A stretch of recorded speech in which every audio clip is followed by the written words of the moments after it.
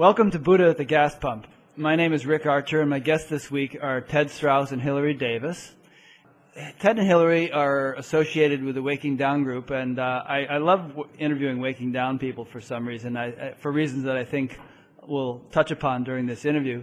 And there have been 3 other interviews of such people, the Boggs, the Gilberts, and Sandra Glickman, and I thoroughly enjoyed them all. And they all highly recommended Ted and Hilary, so I really wanted to interview them. And we almost did it about a month ago, but they didn't have a very good camera, and we kind of realized that this interview would probably be a pivotal event in the history of human spirituality, and so we wanted to get a good camera and do it right.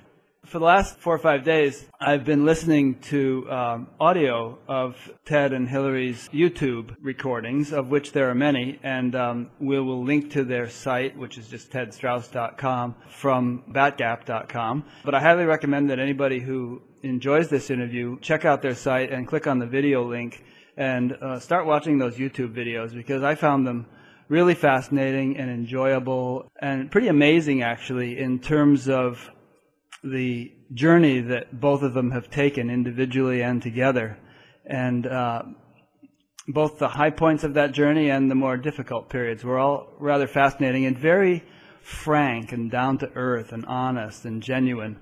So I've really enjoyed getting to know you guys, and I sort of feel like you're friends, even though we've never met, just from having listened to about 5 hours of you now. It's really been enjoyable. So there are many ways we could take this conversation. You know, your individual spiritual journeys, what you've done together, what you do with Waking Down. I'd like to make it as autobiographical as possible rather than just an opportunity to expound a teaching, and I'm sure you'll do that. I thought, if you feel like it, we might start with the 1965 World's Fair in Flushing Meadows, New York, because I was there too, actually. Wow. Yeah, along with my friend Ralph Preston, who happens to be doing all the post-production work on these interviews. Wow. And we almost missed the bus going back to Connecticut. It was quite an adventure.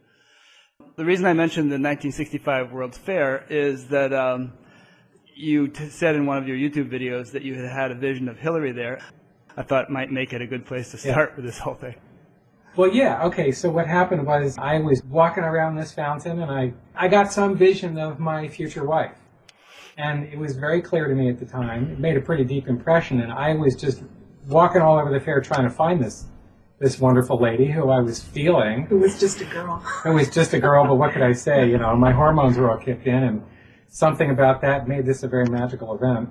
And didn't find her, but as it turned out, she was actually living in Queens. So she was close by, she was going to the fair, and I just didn't see her that time. And for whatever reason, for whatever karmic reason, it took until I was 42 to finally meet her. And after meeting her, it took me a few days to have the vision click in. But when it did, I knew that this was my wife. Wow, you remembered the incident at the fair? I remembered the incident at the fair, I remembered the picture I got, and there she was. Cool. And so then I had to essentially proceed to try and convince her that she was my wife. Did you tell her the fair story, or just skip that and just? No, not until much later. But I had to work on her for a while just to get a date. Mm-hmm. I think it took me about 3 months to get my first date with her. Mm-hmm. Maybe not quite that long, but she was pretty resistant. In fact, she was avoiding me. She would see me and run the other way. I think she thought I was just like this crazy, weird little nerd, which is true. One day her blender broke. Juicer. Her juicer broke, right. Mm-hmm. Well, I didn't tell this whole other part of the story, which explains why I was right there when her juicer broke. I was living and working in San Francisco and commuting a lot to L.A., doing some programming work.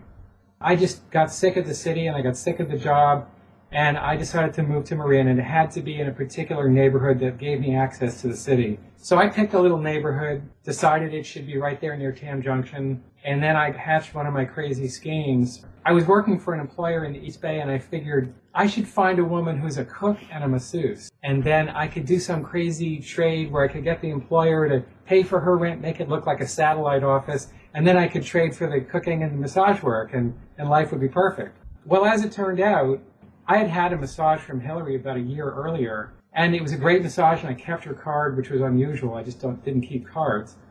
And I found her card, and I pulled it out one day when I needed a massage and my regular person wasn't available. called her up, made an appointment, drove up to her place, which turned out to be near Tam Junction. And when I walked in, there was a picture of Ramana Maharshi on the wall. Mm-hmm. And I'm like, oh, this is a spiritual person. Mm. And so we had a little chit chat about that. She gave me a massage. It was an amazing, fabulous, great massage as usual, like the first time. And I don't know if it was that time or the time after that I got off the table and kissed her feet. You really did that. Which embarrassed the crap out of her. You're going to have to work hard in this interview to reestablish your legitimacy. Yeah. As a sane person. Well, I'm happy to just leave it at 0, personally. Okay. Then I don't have to live up to anything. Yeah, good. Within a few days, I recognized her as the woman I'd seen in my vision. I don't know, I just fell madly, crazily in love with her. And, like I was saying, it took her quite a while to get it. Mm-hmm. I had to work on her for quite a while, and she kept running away from me. And finally, I got my first date with her, and I made the big mistake of asking her what her favorite color was on that date. Which pegged me as a very undeep guy. Very undeep. Right. Which was true, Finally, we started getting together, and then I worked the deal with the employer and got cooking and massage. She's actually an amazing cook and an amazing masseuse, and really also a phenomenal practitioner of Jinshin Jitsu, which is an Eastern healing form, which Japanese form. Yeah. Mm-hmm. Cool. Maybe we talk about that at some point. But sure. The relationship just sort of blossomed from there. I'm not sure where you want to go from here, but well, I'm thinking let's have Hillary tell her side of that story, and then we'll go back and kind of go back to the beginnings of when you first got bit by the spiritual bug, both of you, and kind of work our way forward from there. Great. Okay. Well, I had no vision at the World's Fair.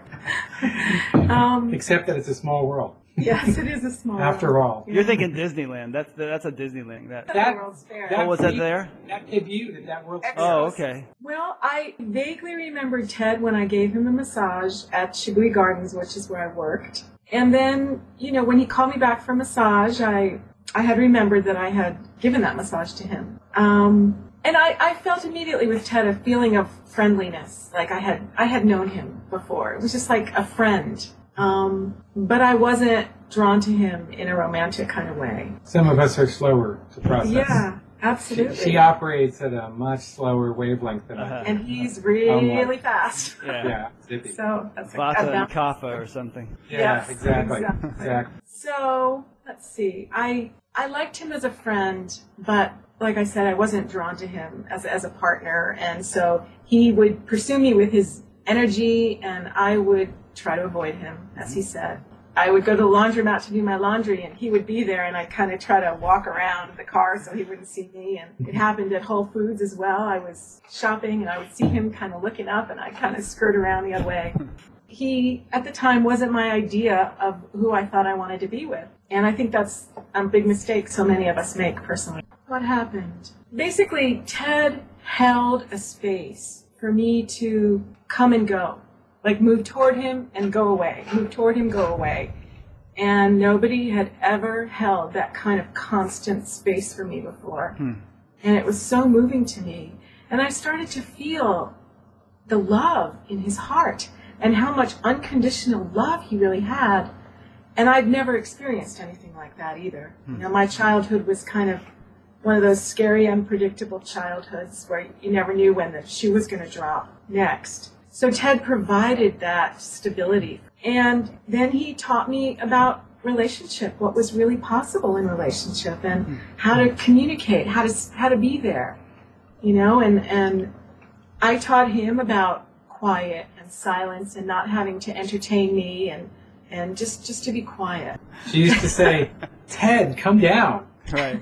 And, you don't have to entertain me. And I wasn't used to that at all. Not at all. So it took me a while to get the message and learn that I could just chill out and be me, and she actually liked me a lot better. It's not trying to be entertaining. So there came a point when the scales just tipped, and I just felt how much in love I was with Ted. Because of his heart, I would say, the depth of his heart. Yeah, I was... And my persistence. Right. Yeah. I was listening to one of your talks that you gave in front of a group of people, and you basically started the talk by crying and telling the people how beautiful they all were and how moved you were to see such a beautiful group of people sitting there. I was kind of impressed by that, firstly because I don't cry that easily. I mean, just such a tenderness and sensitivity is kind of unusual, and also an unguardedness, you know, some guy sitting in front of 50 people or whatever and starting his talk by crying. You know, how many people would feel comfortable doing that? And then after a minute or so, you composed yourself and went on and gave a really nice talk and answered questions and everything. But I thought that was really sweet. I learned that from Hillary. I learned how not to live, just up in my head. Right. From being around Hillary. And I also have to say, it wasn't just Hillary. Hillary is kind of like a huge magnet drawing me down into my body and into the earth and into the world. She's an embodiment magnet. Right. And but her energy goes perfectly with the down part of Waking Down, which Saniel was already teaching us. Mm-hmm. Saniel would often do what Ted did. His heart would just come out through his tears, through his laughter. Uh-huh. I've seen Amma do that quite a bit, although she's a woman, of course. Amachi, the hugging saint, she sometimes will just start crying a lot. She'll be sitting on her couch and just start to cry. Sometimes it'll be some crippled child that comes up or something, but other times she'll just cry and everybody's wondering why. And they speculate maybe she's crying for the world or whatever, but I don't know. But there's just that sort of spontaneity and openness, unguardedness. I think that's one of the things about the Waking Down teachers in general and the senior practitioners in this work. It's not just about learning to open your heart. Right. It's very much about coming into a realization of non-separateness from other people in the world. And when you awaken into that non-separateness, you simply don't have the buffers anymore to protect yourself from all of the feelings that you thought would wipe you out. Mm-hmm. When you find out that actually consciousness isn't obliterated when it's, faced with difficult or deep or strong feelings, life is extremely different. I mean, that's another whole thing we can talk about later, but that's just an enormous piece of what this work is about, which is the tantric challenge of coming into the world with your awakened consciousness and be fully present with all that the world has to bring us in relationships and in our work and everything. Maybe we should just pursue this now and go into the histories later, since this is coming up. It might be interesting to just delve into this, and at some point we'll loop back and, examine how you got here. And I've been thinking about this point you've made just now for a few days as I've been listening to your things, because I can't help but sort of compare the way you seem to experience life and talk about that experience with other spiritual presentations and teachers. I would have to say that a great many of them do seem rather disembodied. In fact, not only disembodied, but disimpersoned. There seem to be a number of teachers who would consider our whole conversation so far in this interview to be ridiculous because there is no one, there is no person. And so what is all this fuss about relationships and feelings and all this stuff? There's no one home. Right. You hear this all over and over again. And I've actually been having friendly debates with both, people who, this one guy who's the head of a website that interviews a lot of Neo-Advaita people, and then this other friend of mine who keeps telling me that you have to pretty much surrender the ego or destroy the ego or whatever. And I'm trying to kind of understand how to talk with them because my experience so far and my understanding, which is always subject to revision, is that maybe surrender the ego is an okay term because it just implies having it take a back seat as opposed to totally running the show. There's another element that comes in and tends to predominate.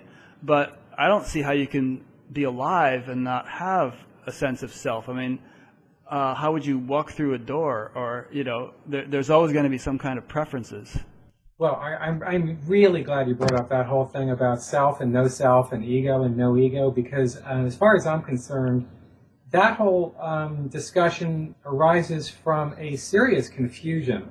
And there's different levels of the confusion. One level of the confusion has to do with the overall process of human unfoldment. And the thing is that as we humans unfold as a species, we get to look back and see what's possible. But until we unfold to the next level, it's impossible for us to look forward and figure out what's possible. Not that long ago in human history, in fact, quite recently, I think there are certain levels of human unfoldment and development that just were not possible. And the reason they weren't possible is because humanity simply hadn't grown up enough to get to this place. We had to get to a point where we had mobilized sufficient resources that we could have enough free energy and attention, or, luxurious time, time to sit and contemplate our navels, whereby we could get far enough in our recognition of who we are that then we could help each other find that. So the place we had come to, even quite recently, the best place we had come to, was to be able to awaken to consciousness. And the awakening to consciousness and the way we found how to awaken consciousness,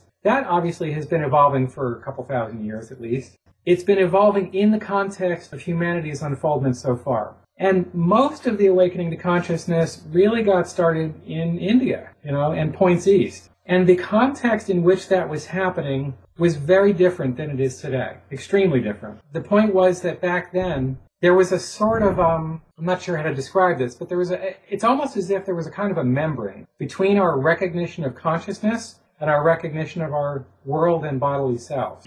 So that those who had the persistence, such as the Buddha, to do the work it takes to penetrate through what appeared to be this nearly impenetrable veil, when they landed on the other side of it, the experience was, holy cow, this is different. This is completely different. This is what's real. This is the only thing that's real. The rest of it was a big illusion. And that was the real experience of those explorers at those times. There was nothing wrong with that. The recognition of consciousness in that way was what we were up to at the time. But since that time, and especially I'd say since Ramana really broke up in some huge pieces in the awakening of consciousness. And something about his presence in the world made it much more easy for other people who followed him to recognize and awaken to consciousness. But the weird thing is, as these people began to awaken to consciousness, they also began to report seeming to lose it. It's like, oh, I had it when I was with him, and I lost it when I left. Or I'd go on a retreat, and I'd have a big awakening to consciousness, and then I'd go home and I'd eat a steak and I'd lose it, or I'd have sex, or I'd get angry. And, we would be thinking it must be because I did something wrong. And this is the experience most spiritual seekers have been having pretty much in the last 30, 40 years. Wouldn't you say that's maybe a normal stage in the unfoldment of it, simply because when it's new, when it's delicate, it's not very well stabilized or integrated, and so it might be fleeting, might come and go until it kind of gets more established? Yes, I think there's a number of different dimensions of that. One is exactly what you said. It takes a while to cultivate the recognition of it. And another piece of it has to do with cultivating the recognition of consciousness embodied, which is a very different experience than the recognition of consciousness disembodied. Here, I'll tell you a little of my experience. When I started practicing TM, within the first couple of weeks of being initiated, I was sitting in the back of my parents' car. We were driving somewhere. It was time to meditate, so I closed my eyes. And I went into Nirvikalpa Samadhi for, a couple minutes. Now, Nirvikalpa means, I don't know. know. Formless ecstasy. Formless, okay. Nothing. Emptiness, and at the time, I didn't even know what was happening. It was just so empty that there was no recognition of anything. There was just not even a recognition of emptiness. It was complete obliteration of self. Right. When I came out of that, I knew what I just came out of, and I had been educated enough to get that was some kind of consciousness experience. And then over the years in the TM movement and being a teacher, I had many experiences of consciousness, but I never had that one again, not quite like that. Right. And, a lot of people would look at that and think, oh, I had it once and I've lost it, I'm a total failure. But the way I look at it is, no, I evolved. Right. My experience of consciousness became integrated. And what that means is that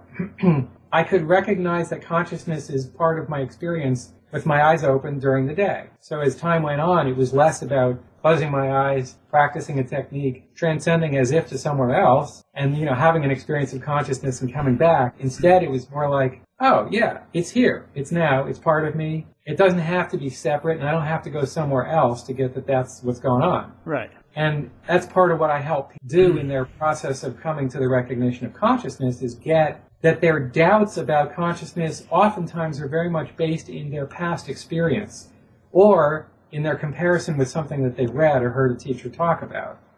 In this whole thing that you just said, though, just the way you said it was, I had this experience, it went, I had other experiences, and eventually I recognized that consciousness was there in the midst of activity and so on. but there's always this reference to an I. And what these other folks are saying that I was referring to in my question is that there is no I, to refer to, and that the whole notion of one is a misconception or a misperception, and that there's nobody here, nobody home, that kind of thing. That there essentially is no person, and the sense of personhood is delusion or illusion or whatever.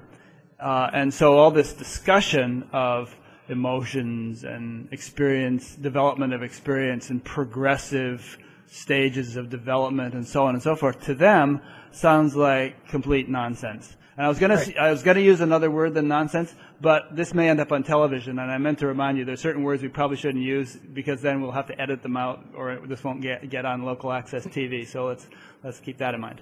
Not that you've used any yet, but keep it clean. Keep yeah. it clean. Okay. You want to respond to that one first, or do you want me to? Well, why don't you respond to it first? I feel it on lots of different levels. Yeah, I feel it on lots of different levels too.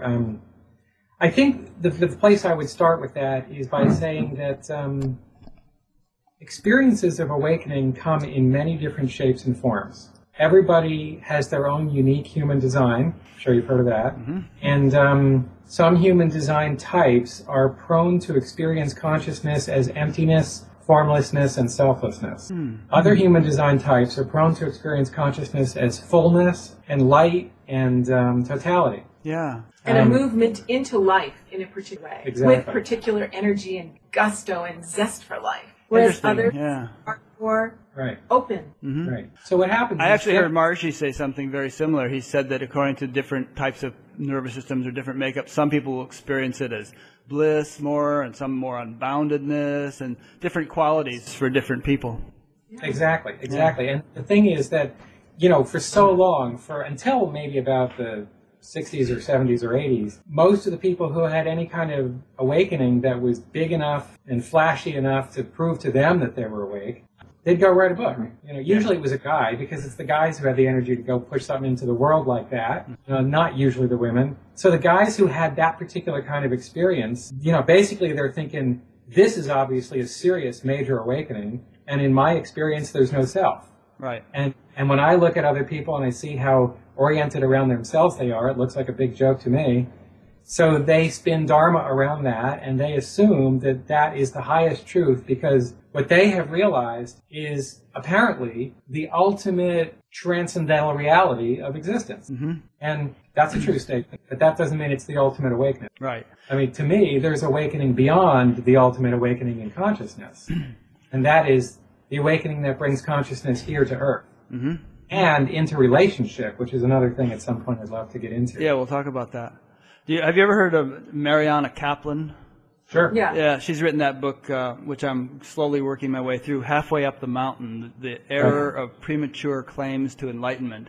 And it's a real treat to read. I don't necessarily agree with every little thing she says, because, who am I to say, but I don't agree with everything anybody says. But there's all sorts of, quotes from different people and so on, and examples of how there is a tendency to assume that what we've got is the big enchilada, and then just as you said, to kind of compare it with what other people seem to be experiencing, and to kind of relegate them to a confused status if it differs from what we're experiencing. Exactly. And see, in my experience, what happens much more organically is that people go through their awakening process in waves and oscillations. Mm-hmm. It's like, we'll start over here, and then we'll have an experience, and then go, 2 steps back, 3 steps forward, 2 steps back. And that, everybody's got their own particular wave period for that's unique to their nervous system. Mm-hmm. And the people who were designed to have these big flashy experiences, they get the upside of that is they don't go through the same kind of doubts about their awakening process as other people. Well, I mean, I had a lot of flashy, phenomenal experiences, and I way dropped into the doubts in the other part of it. So right, okay. Hillary's unique. I think it depends. She can have flashy experiences and doubt. Well, is that because you lost the flashy experiences, and so you fell into doubt after you lost them, or what?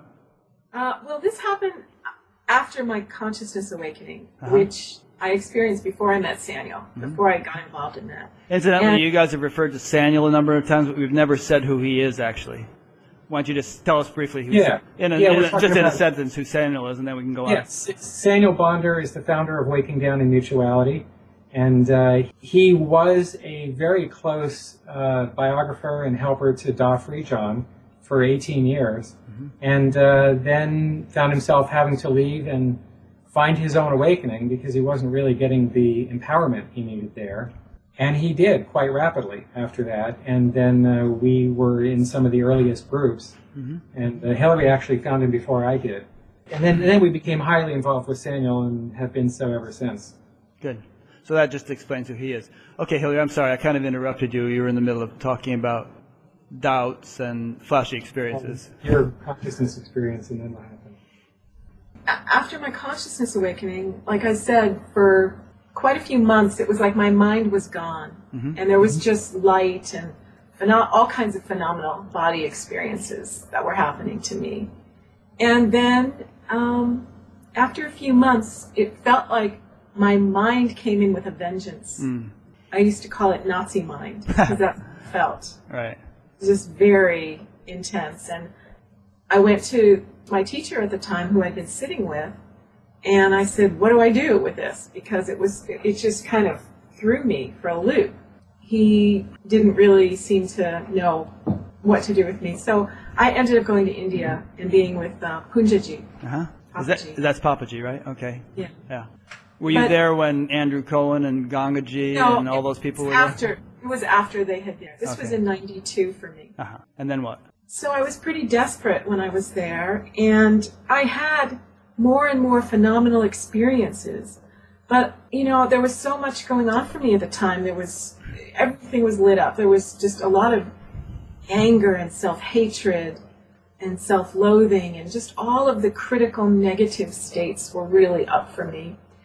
Even though I experienced more and more phenomenal places and, in a way, a very deep peace, I still felt like my relative reality was not taken seriously, because Advaitics don't take relative reality seriously. You mean by Papaji, he wasn't taking it seriously? Well, let me just say that's not where he went in being. That's not where he was led to go in being, was into the relative in the way that I felt at the time I wished I could have that kind of support. So what happened for me was I came back to California. I got really sick in India. I had giardia, my kidneys were in spasm. I was a mess.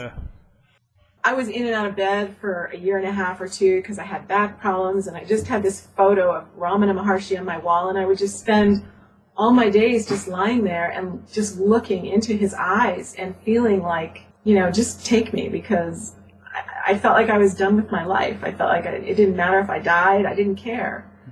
Well, I'll tell you this experience. I would kind of crawl to the bathroom on my knees because I couldn't get up. And that was the kind of existence I lived in. And then one day I had a telephone on my bedstand right beside me, and the phone rang, and I was so used to just ignoring all forms of life wanting to contact me. And then this voice, and it felt to me like Ramana's. It was just like, pick up that phone, pick up the phone. And it was a little shocking, and I did. It was kind of like from that point on, I felt the pain in my body that I was feeling. I no longer was able to just float out and merge into what felt to me like Ramana's heart. And I started to have to confront a lot of pain, physical, mental, emotional. And then a friend of mine suggested I go check out Saniel. So in 94, that's what I did. Interesting. I just want to tie something back in here. We were on a couple of different threads. One of them was about doubt, and another one was about pain, and how for most spiritual seekers, really what they're looking for is a way out of their pain. And it's very easy to latch onto an awakening in consciousness as a way to do that, as if we could hold on to half of being, or let's just say a perception of half of being, and try to stay there and try to stay exclusively identified with consciousness and try not to be identified with this pain body, in the hope that we can get out of pain. The problem that, we, and I think I can speak for the whole Waking Down community here, have with that is that it doesn't work. Yeah, that's a good question. I mean, I was wondering that myself. I think you have to look at, and the question you brought up before about, what your Advaitic friends say about no self is what's being avoided. Is something being pushed away? Because even on a subtle level, if something is being pushed away, it's duality. So you're still engaging in duality. It's not just one. Yeah, and then some of them get downright fundamentalist about it, and that's something I've always thought about fundamentalists is that they're pushing something away, and what they're pushing away, I think, is doubt, really. The experience is not so solid and stable and clear for them, whatever they've latched onto, that it's invincible, and therefore everything seems like a threat. Everything threatens to shake it or dislodge it. And perhaps that's what you're referring to as well. I mean, if you've kind of somehow glommed onto, the consciousness value, but not integrated it, then there's always a pressure to do that, to integrate it. And I'm just speculating a little bit here, and I'm sure you can explain it much better. But, as long as you resist that pressure, there's a tendency to, reject everything and be sort of rigid and fundamentalist about it. Does that make sense? Does that sound right? Yeah, and fundamentalists are really in reaction to something, and they're not connected with themselves. They're not in connection with who they are because they're in reaction to. So I just want to quickly add that if you read any Ken Wilber or other, understand basic human development, we can understand that fundamentalism and duality are natural and necessary stages in the human unfoldment process. Right. So we don't have any big judgment about that. Yeah. But we need to make a distinction between the view of life as seen from duality and fundamentalism versus the view of life from the integral or unified perspective. It's a very different perspective. Yeah, it's an interesting point. In fact, I think it was Ken Wilber or Craig Hamilton or somebody who was saying that fundamentalist Christianity works really well for gang members. Not that it doesn't work for other people as well, but it seems to be a particularly potent antidote for people who are in that mindset to kind of get them on to a much better stage of life. That's right. Yeah, it's all stages. Yeah, and we're not picking on fundamentalists here, but just, I think bringing out the point that there's so many. The fundamentalists at every strata of spiritual development. I want to loop back to something, but you might have something in mind before I do. I just wanted more on the same topic. Yeah. I think that a lot of what I observe most people who call them, who think of themselves as spiritual seekers are actually pushing away is discomfort. It's not even necessarily the horrible pain, although yes, of course, we prefer to be comfortable and happy. We always have that going on. But there's a certain level of just coming to terms with the fact that being human isn't as blissful as we might ideally want it to be. Right. But when we're in the idealistic phases of our process, it won't take hardly anything for us to project our idealism onto whatever person or dharma or book or cause or whatever that we think somehow embodies the picture of our idealism. Mm-hmm. It certainly is what got me into the TM movement, I have to say, because, here's Mari, she's saying life is bliss. And I'm like, I was 17, it's like, sure, great, I'll go for that. Yeah. Because I was suffering. I bashed my head against the brick wall of the attempt to make life bliss for decades until I finally started rotting out of that whole approach. And the only way really to get to the next phase is if you keep going after the bliss and the happiness and the only good and the only positive until you start running out of energy for that. Well, there's that saying in the TM movement, that to which you give your attention grows stronger in your life. So it's actually part of the doctrine, not putting your attention on negative stuff. Although there is the instruction in meditation of if you feel some discomfort or pain or something unpleasant, don't avoid it. Let your attention dwell on it, and that will help to dissipate it. So there's that too. Well, I just want to say the whole point is to put your attention on it to dissipate it. Yeah. That's a completely different thing than this whole being disposition you eventually rot into, which is, I want to feel it because I want to feel it, because I want to be here. Huh. So, anyway. Well, okay, go ahead. Did you have something? Well, what if you had a headache, though, a tension thing, that kind of physiological sort of abnormality? You wouldn't say that you'd want to just dwell on that perpetually. I mean, there is a point in healing it, right? It's not dwelling on it, though. And again, it depends on what phase and stage you're at in your process. Because I wouldn't say feeling it means dwelling on it. Mm-hmm. Feeling it doesn't mean emoting, and feeling it doesn't mean swimming in chaos of feminine. Yeah, right. Feeling just means being with your body. So, and that's really important, because I think most of us don't know what to do when people say just be with it or don't dwell on it, which is why we avoid feeling the discomfort. We don't want to. It's like nobody's been with us at that place where we want to cope on top of the feeling of discomfort. And they go, no, sweetie, you can be here. You can be right here, and I'll be here with you. Right. And if we just be here together, this energy and attention that's been going into avoiding and wanting to run and jump is going to free up. Yeah. And more consciousness is going to be the result of that. Right. Free. Well, yeah, so that kind of corroborates what I think I was getting at, which is that the attention seems to have a healing influence, or, rather than diverting the attention and trying not to feel the thing, just be with it and feel it.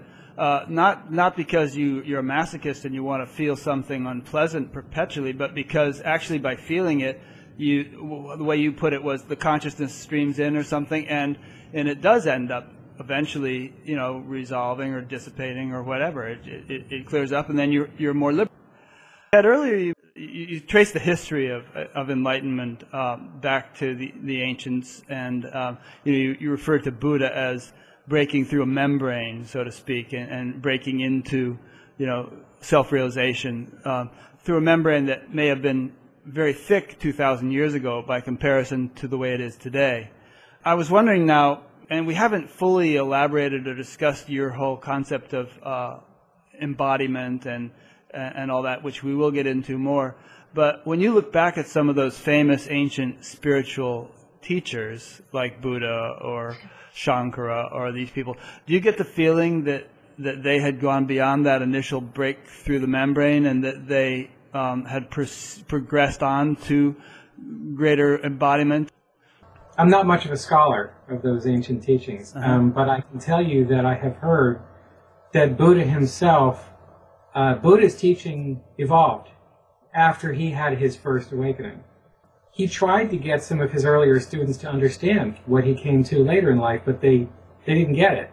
They didn't want to hear it because his earlier teaching sounded more juicy to them, which I think is kind of a natural and pretty typical thing to happen. So I don't know how embodied anybody in particular got later on in their process. I wasn't around to find out. I can usually feel these things when I read teachings. And if you could find some of those later teachings and put them in front of me, I could give you a feeling about it. But because you can usually feel through somebody's language and the way they're expressing where they're coming from. The problem is that the humanity is still extremely young, and there's still very few people who even are awake to consciousness. It's just that now we've got enough who are awake to consciousness that membrane that was separating our worldly attention from our spiritual attention is way thinner. People these days are having awakening experiences left and right, and even Oprah is into it. And I just saw today Jim Carrey had a consciousness awakening. Yeah, I saw that on YouTube. That's great. Yeah, it's neat. So, as far as I'm concerned, the way we break through into these different stages individually is highly related to what stage of development we're at as a whole human beingness. Yeah. So right now, humanity has evolved to the point where enough of us has awakened to consciousness.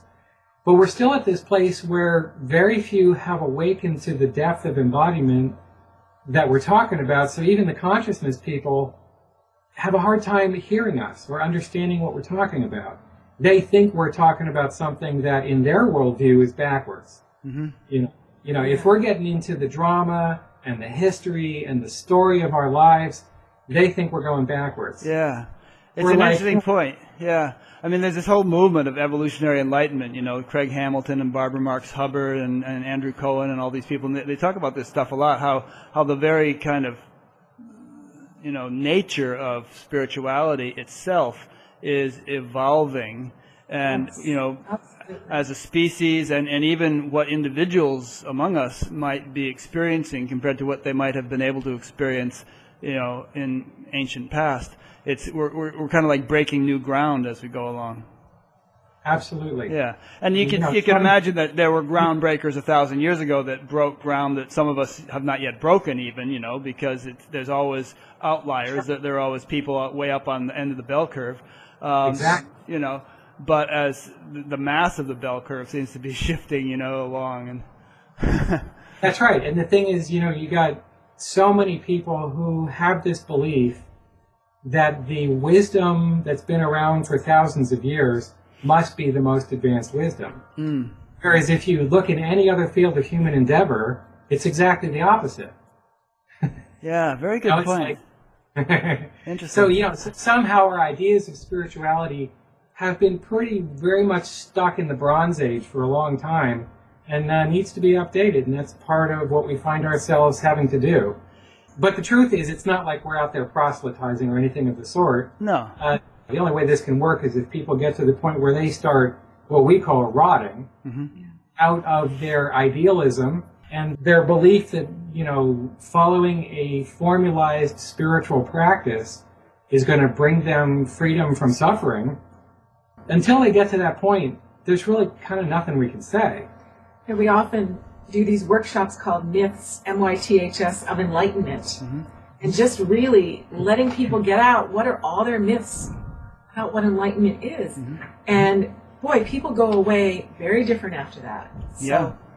Well, I guess by rot you mean disillusionment or sort of getting fed up basically with what you're doing, kind of hitting bottom with it and thinking, okay, this isn't going to take me any further, now what? Is that correct? Yes, if it's really that. See, people go through different kinds of disillusionment and despair. If they go into a stage of disillusionment and despair and hopelessness that's really about taking a few breaths and getting it together and finding the next great journey to the top of the mountain, then that's not the rot. What we mean by the rot is when you get to the place in your process where you've fallen back into the valley for the last time and you don't care about climbing up onto that mountain again. It isn't about getting up to some high experience anymore. It's not about the perfection or the ultimate or the final liberation from limits and the difficulties of being human. When you're at that place, it can show up very differently. It shows up like, okay, how do I learn how to be here? It's also like you come to the place where you can't keep coping anymore on top of a conditioning that you see isn't even real anymore. So it's kind of also the end of coping on top of something. And it's just the surrender into this, what is. Reality. And what reality isn't just consciousness. Well, I'll qualify that statement for those who might, the way I put it. Yeah, everything is consciousness. And yeah, everything is one thing. So, I wouldn't even call it consciousness. I'd call it being. So we define being as consciousness plus phenomenon, or absolute plus relative equals being. So when you get that being is one thing and everything is being that, well, the way I would put it is I can't hardly talk about consciousness anymore. I talk about it to people who need to talk about it that way because they're seeing it that way. But I don't see it that way. I don't see consciousness as a thing to get to or something to realize. I see it as, let's say, a dimension of being that can be awakened into, just as there are other dimensions of being that can be awakened into. So when you're rotting, you're falling into reality. You're falling into, I guess I can't escape the fact that I'm human. I guess I can't escape the fact that being human means sometimes there's pain and sometimes there's pleasure. And for some people, it's not even about pain or pleasure. It's about the fact that it's constantly alternating, and they can't control it. And that's true. We can't control it.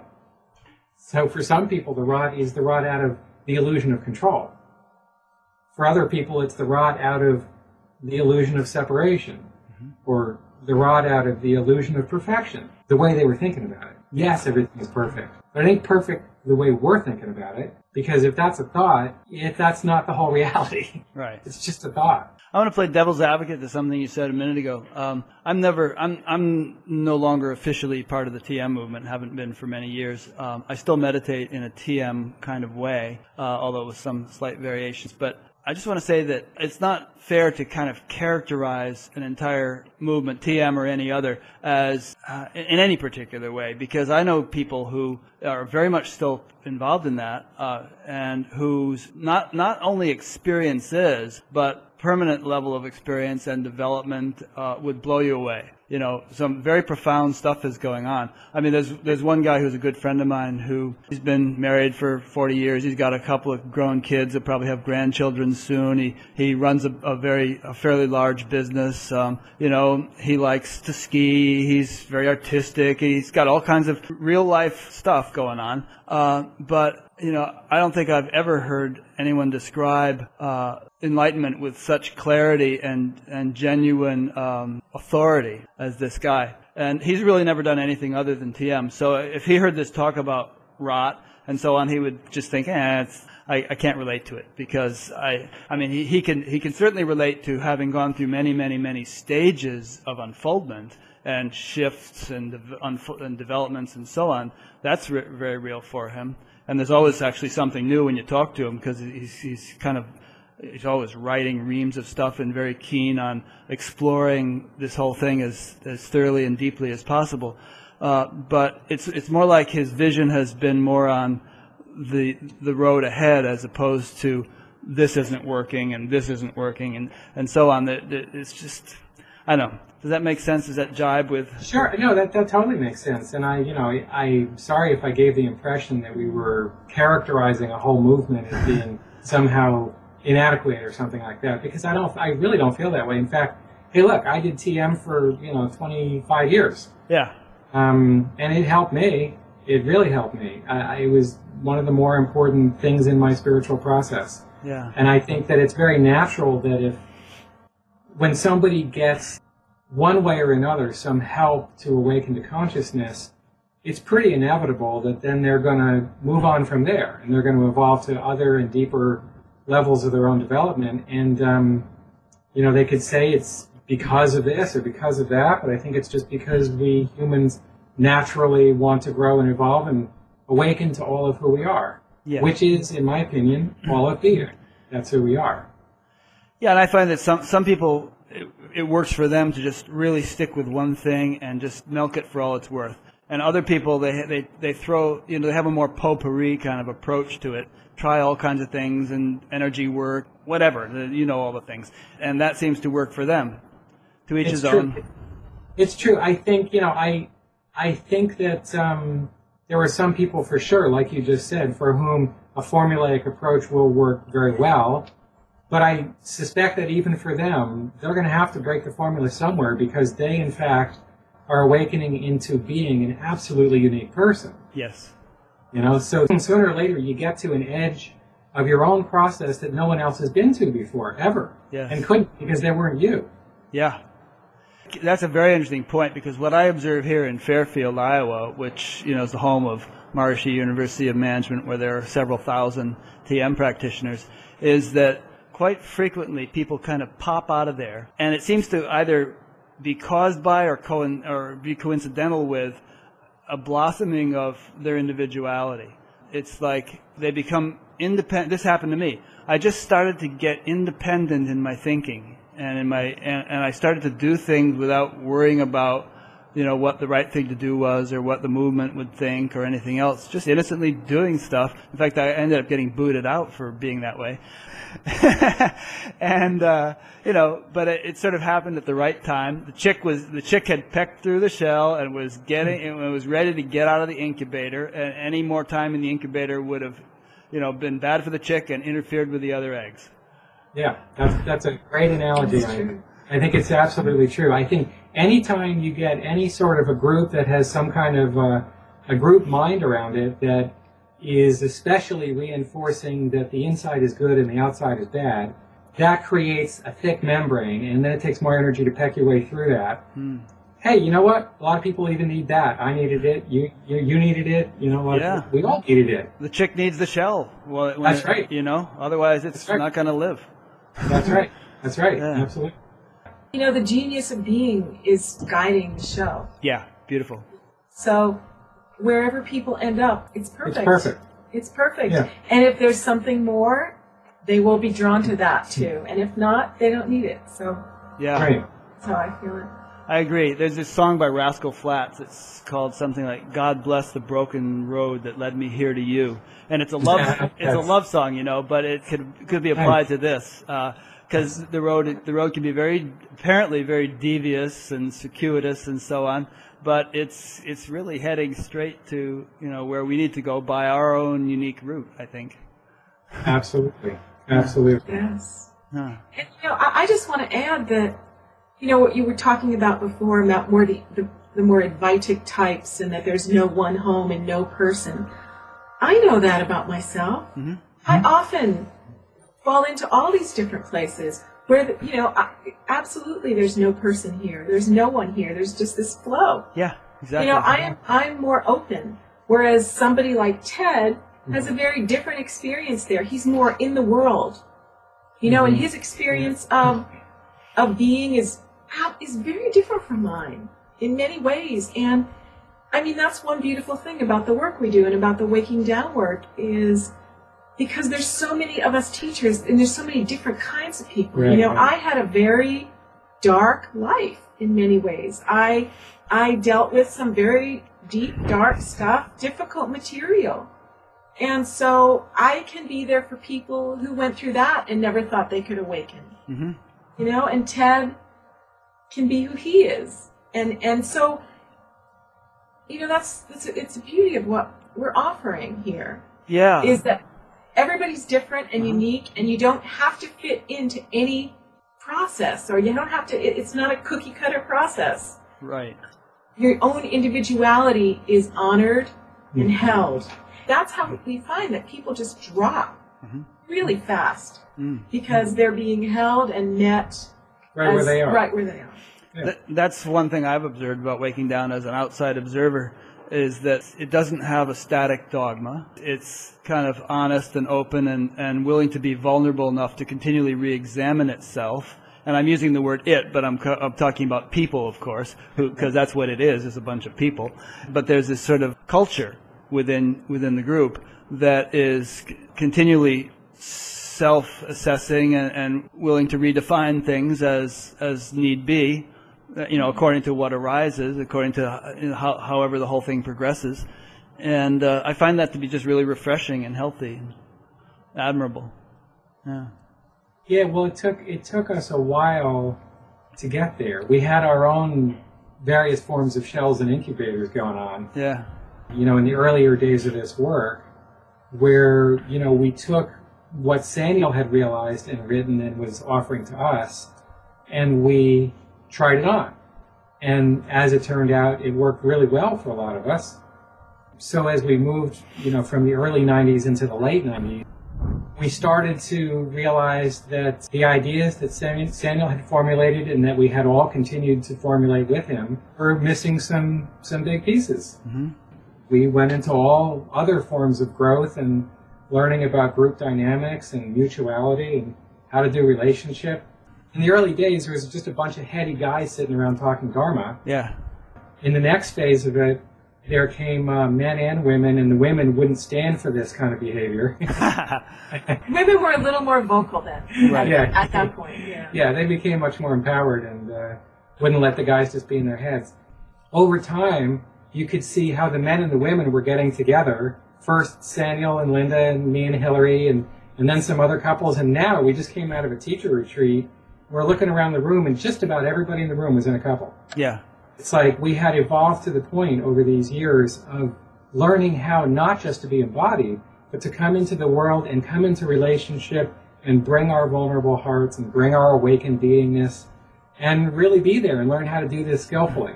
Yeah. And use relationship as a path of much deeper awakening. Absolutely. Because that's when the wounded parts come up. Yeah. Is in relationship. Right. Is everyone coupled up because couples are attracted to Waking Down, or because people who were single kind of paired up within the group? First of all, they're not all coupled up. Right. But no, most people came into this work uncoupled. Uh-huh.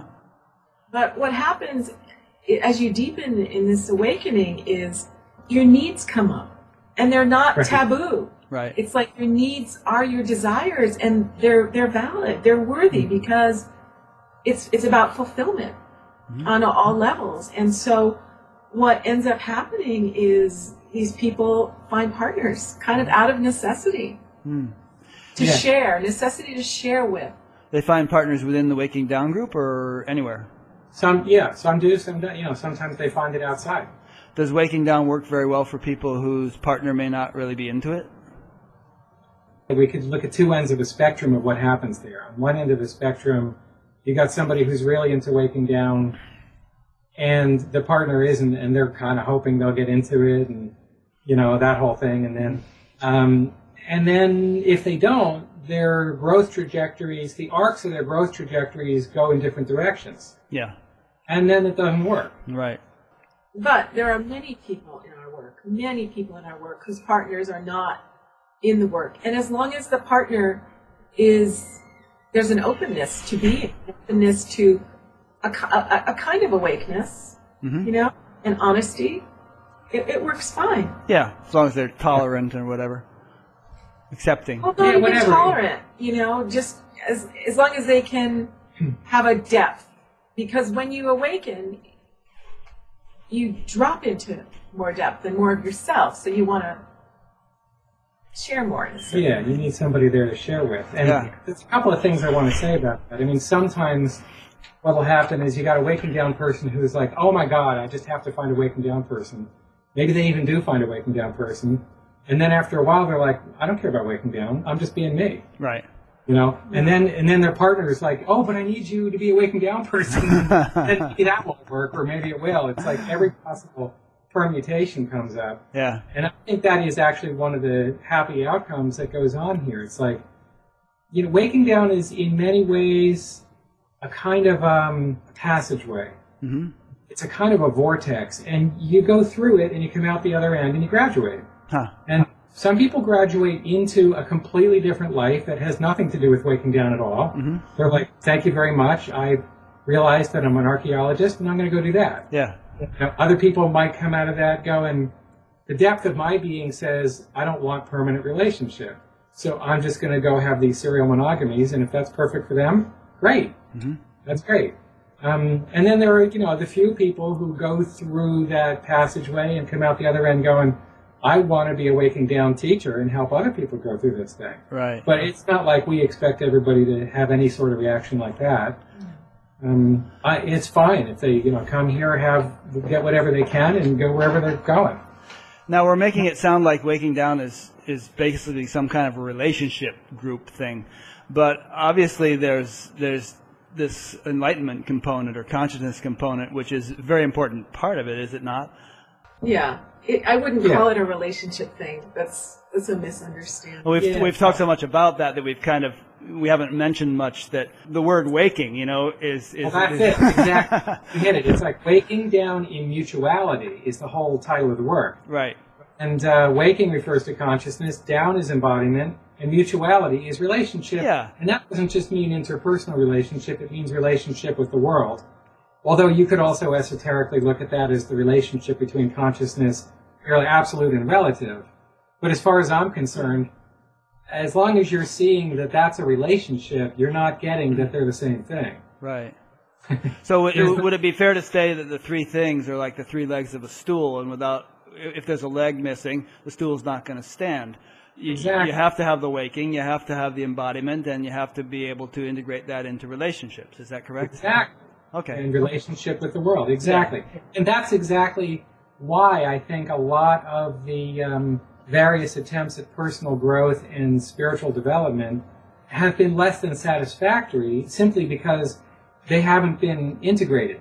They haven't been whole. Right. And when you go after, funnily enough, if you just go after the realization of consciousness on its own, it's really kind of hard to get to it. Yeah. But if you let yourself be a body in relationship to the world while you're doing that, it's pretty easy. Now, would you say that the three components, waking, down, mutuality, develop sequentially, usually in the same order, or is it a complete mix-up where they could happen in any order? It's both a mix-up and it tends to happen in an order. For instance, is the down and the mutuality facilitated by the waking? In other words, they'll happen more readily if the waking is there as the foundation. Yes. Yeah. Yeah, I think the thing is that the stage of humanity right now is a lot of the people who were attracted to the work in the early days were wanting the consciousness piece, and that's what they were focusing on. Right. And so they needed to be helped into understanding that the down and mutuality were necessary parts of the whole process.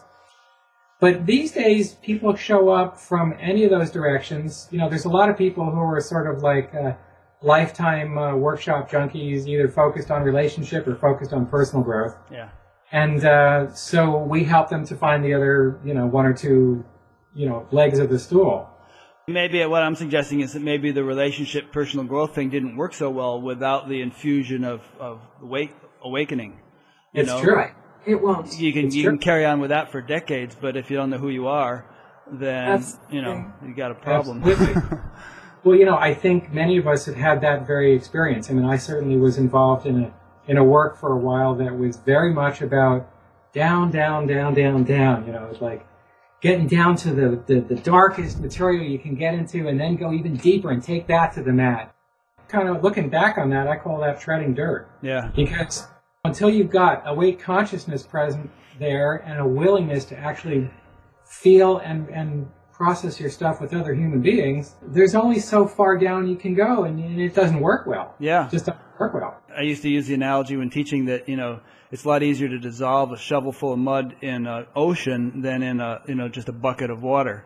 There's no place for it to go if you've only got a small bucket. Exactly. And when your consciousness is awake, well then, yes, any other material you're bringing your attention to, you're going to have way more resources available to deal with that thing. Yeah. If you're disposed to actually go into down and mutuality. Right. But, if you have been for decades surrounded with a dharma that has suggested to you that that's the wrong direction, you can end up in a cul-de-sac for a while. Yeah. Although we're not allowed the liberty of continuing to box ourselves in forever. Something starts breaking down the doors. Right. Sooner or later, it might be a disease, it might be a divorce, it might be anything kind of throws the reality in your face and you have to deal with it. Right. That's right. Absolutely true. Going back to what I was going to do in the beginning, which is have you talk about your initial awakening experience, which I thought was kind of interesting. You were doing some kind of breathing exercise, and then you started crying a lot, and then you just had this breakthrough, which I think people might find interesting. And you've already mentioned in this interview that you meditated for a couple of decades before that and so on, so people have a sense of how you might have been primed for a breakthrough like that. But the actual breakthrough, I think, is worth recounting. Right. Okay. So I think part of the history for me was I really hadn't learned to discriminate consciousness from mind very well. And the mind has many different levels, subtle layers and levels of it. There are levels that are just about, obvious gross thoughts. And then there are layers that are into vision and layers that are into understanding and meaning. All these different layers of mind have the capacity to assume that they are being consciousness until you get the kind of help you need to witness the mind.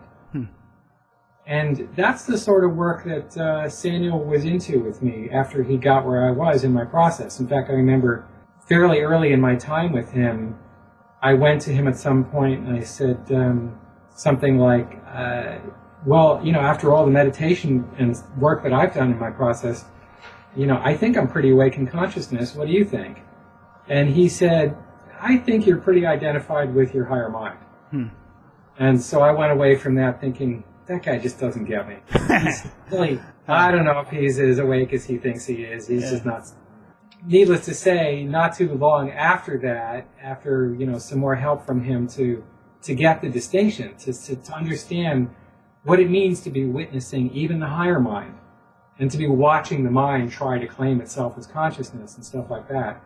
Then that's a very different kind of perspective to have. And that moment, that day, I had been going through my own kind of oscillations around clarity of knowing myself as the witness, and other times maybe knowing that consciousness was there but not certain that that was me, and other times feeling like all is lost and I need to be doing another 2 lifetimes of practice.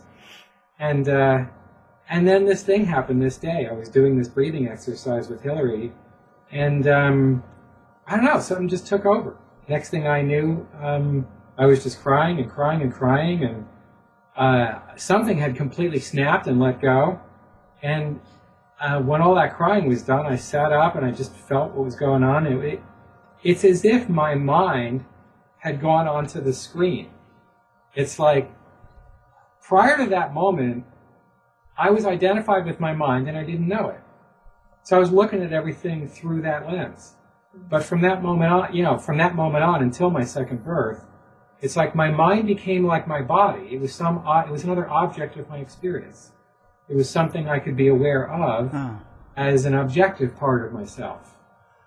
And I make that distinction. That's part of myself, but it's the objective part. And the consciousness then was the subjective part. And I remember taking a walk in Tennessee Valley with Hillary, just kind of shocked and stunned that I had this, that after, like decades of work, I actually had the breakthrough that I was looking for all that time. And I was in that, the sort of glory of that for several weeks. A lot of electric energy. It was hard to sleep. I felt enlightened, and at the time didn't have any problem letting other people know how enlightened I was. Go over too well. So that wasn't your second birth? No.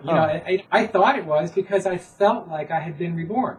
Yeah. I felt like I had landed back in my baby body, but now I was witnessing it. Right.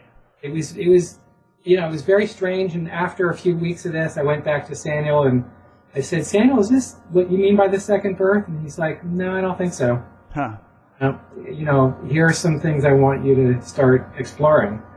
And then a couple of months later, that's when I fell into my second birth. As it turns out, I was sitting around with Hillary and some other friends at a party. We had a gathering. People were having a wonderful time and chit-chatting and smiling and laughing. And at some point, I realized I actually don't feel like that. I'm not in a party mood. I feel kind of glum. I feel kind of down and uncomfortable. And I just sat down and started feeling myself. A student who had been a practitioner in the work, who was a senior practitioner at the time, came and sat down next to me, a woman. And she was just talking with me and listening to me. And we just sort of fell spontaneously into a gaze. And as I was gazing with her, gazing being something that's done in the Waking Down group. You gaze. Yeah. Okay. Got it. But here it wasn't a formal practice. It was just like we were talking and we fell into a gaze. Mm-hmm. And as I was gazing with her, I could see that she was being the ocean and she was being the waves, and they were the same thing. And I realized, oh my God, I have been avoiding the down parts of the waves my whole life, and I'm sick of it. I want to be here. And I just sort of fell. And it's funny because Hillary used to tell me how much up in my head I was. And I used to say, what are you talking about? Like, I'm here, And right after that moment when I fell down into my body, that's when I knew how much I had been up in my head. Huh. I'd been not only in my head, but identified in consciousness up here. Mm. So it's as if the center of my identity fell from here into here plus my whole body. Hmm. And so the average was lower. I just kind of fell into this whole earthly embodiment all of a sudden, really in a split second. And I knew right after it happened, oh, that's what he means by the second birth. Hmm. And it was completely different. It's not like the consciousness awakening at all. It's awakening to life. And for me, I'm one of these very Vata kind of people whose process is high frequency and rapid high contrast shifts. That was the second awakening for me. Hmm.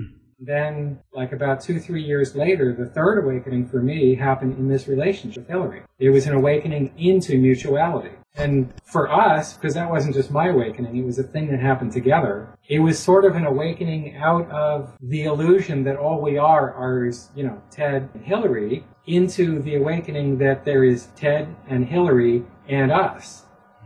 And it's like another shift in identity that got me further out of a fixation in the localized aspect of self. And from that point on, I started to understand and see how other entities exist in the world, in relationship entities, and how these entities can actually awaken to themselves. Mm-hmm. That's TED Dharma, probably for another day to talk about. TED Talks. TED Talks. Like Adyashanti says that awakening moves from the head to the heart to the gut. Kind of sounds like what you were saying there.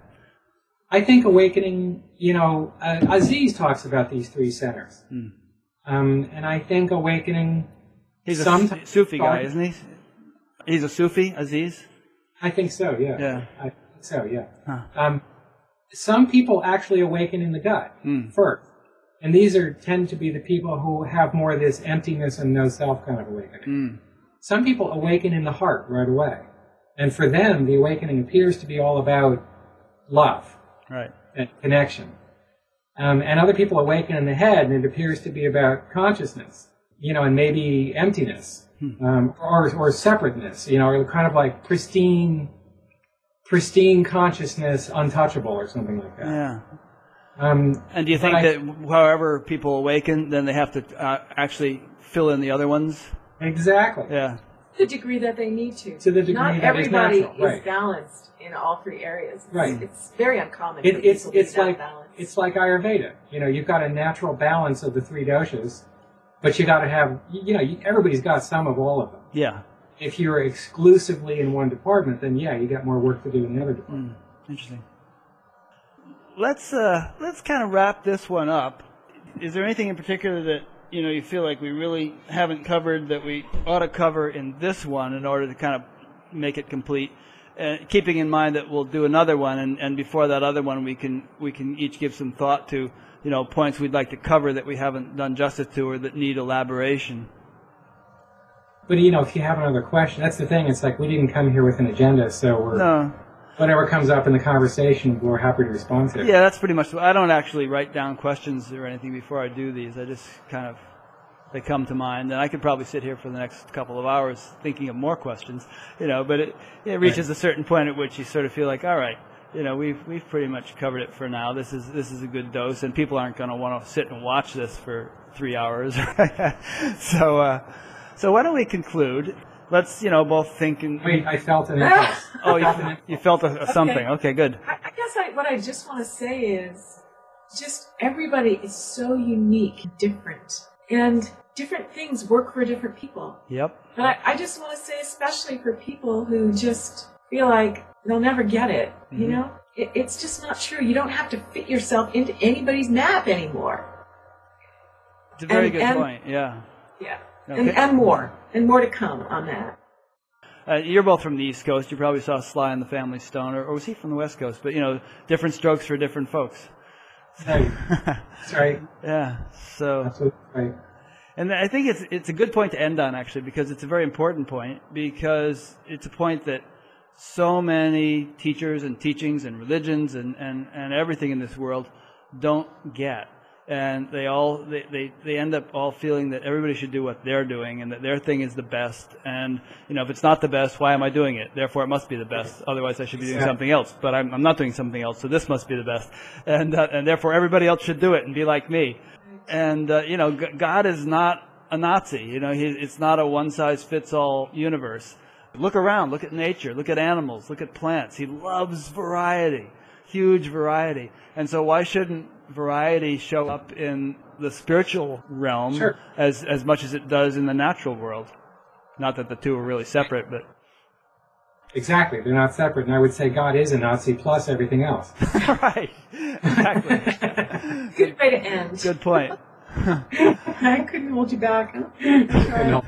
Okay, so our concluding point in this interview is God is a Nazi. And everything else. And everything else, right. He's also a Jew and a Christian and an atheist and an agnostic. I mean, it depends how you define that, but I'd say God is everything. Exactly. And Maharishi used to say Brahman is the eater of everything. To my mind, that means that all the paradoxes you can think of, and for everything you can think of, there's a paradoxical opposite. It's all contained in the greater wholeness. Absolutely. And we are that wholeness, and the sooner we can learn to function that way, the smoother life will be. Amen. That sounds like a good place to conclude. All righty. So thank you so much. We will do this again sometime soon.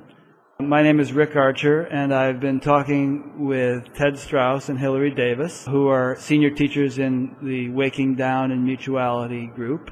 And probably I'll be talking to some more of the folks, too. I mean, Max Goller is an old friend of mine, and June Konopka, and many others. So we'll get them on the line one of these days. But I try not to make this the Waking Down show. I want to intersperse all kinds of people. Right. Yeah. And for those of you who happen to be just listening to this, there are various ways of doing so. It can be viewed on YouTube. It can be viewed on batgap.com, which is batgap.com. There are about 20 some odd other ones prior to this that I've recorded that can be seen there. There will be many more in the future. You can subscribe to it as a podcast. There are chat groups where people are talking about this stuff. In fact, people might start asking questions when I put up your particular page, and I'll let you know when they do, and you can respond to them. But it's a multifaceted sort of thing that keeps me entertained. I just wanted to let you know that. In the closing titles, you'll see, again, batgap.com and the names of some of the people who are responsible for making this happen. So thank you very much. And until next time, this has been Rick Archer talking with Ted Strauss and Hilary Davis on Buddha at the Gas Pump. Thank you so much, Thanks, Rick. Thank you.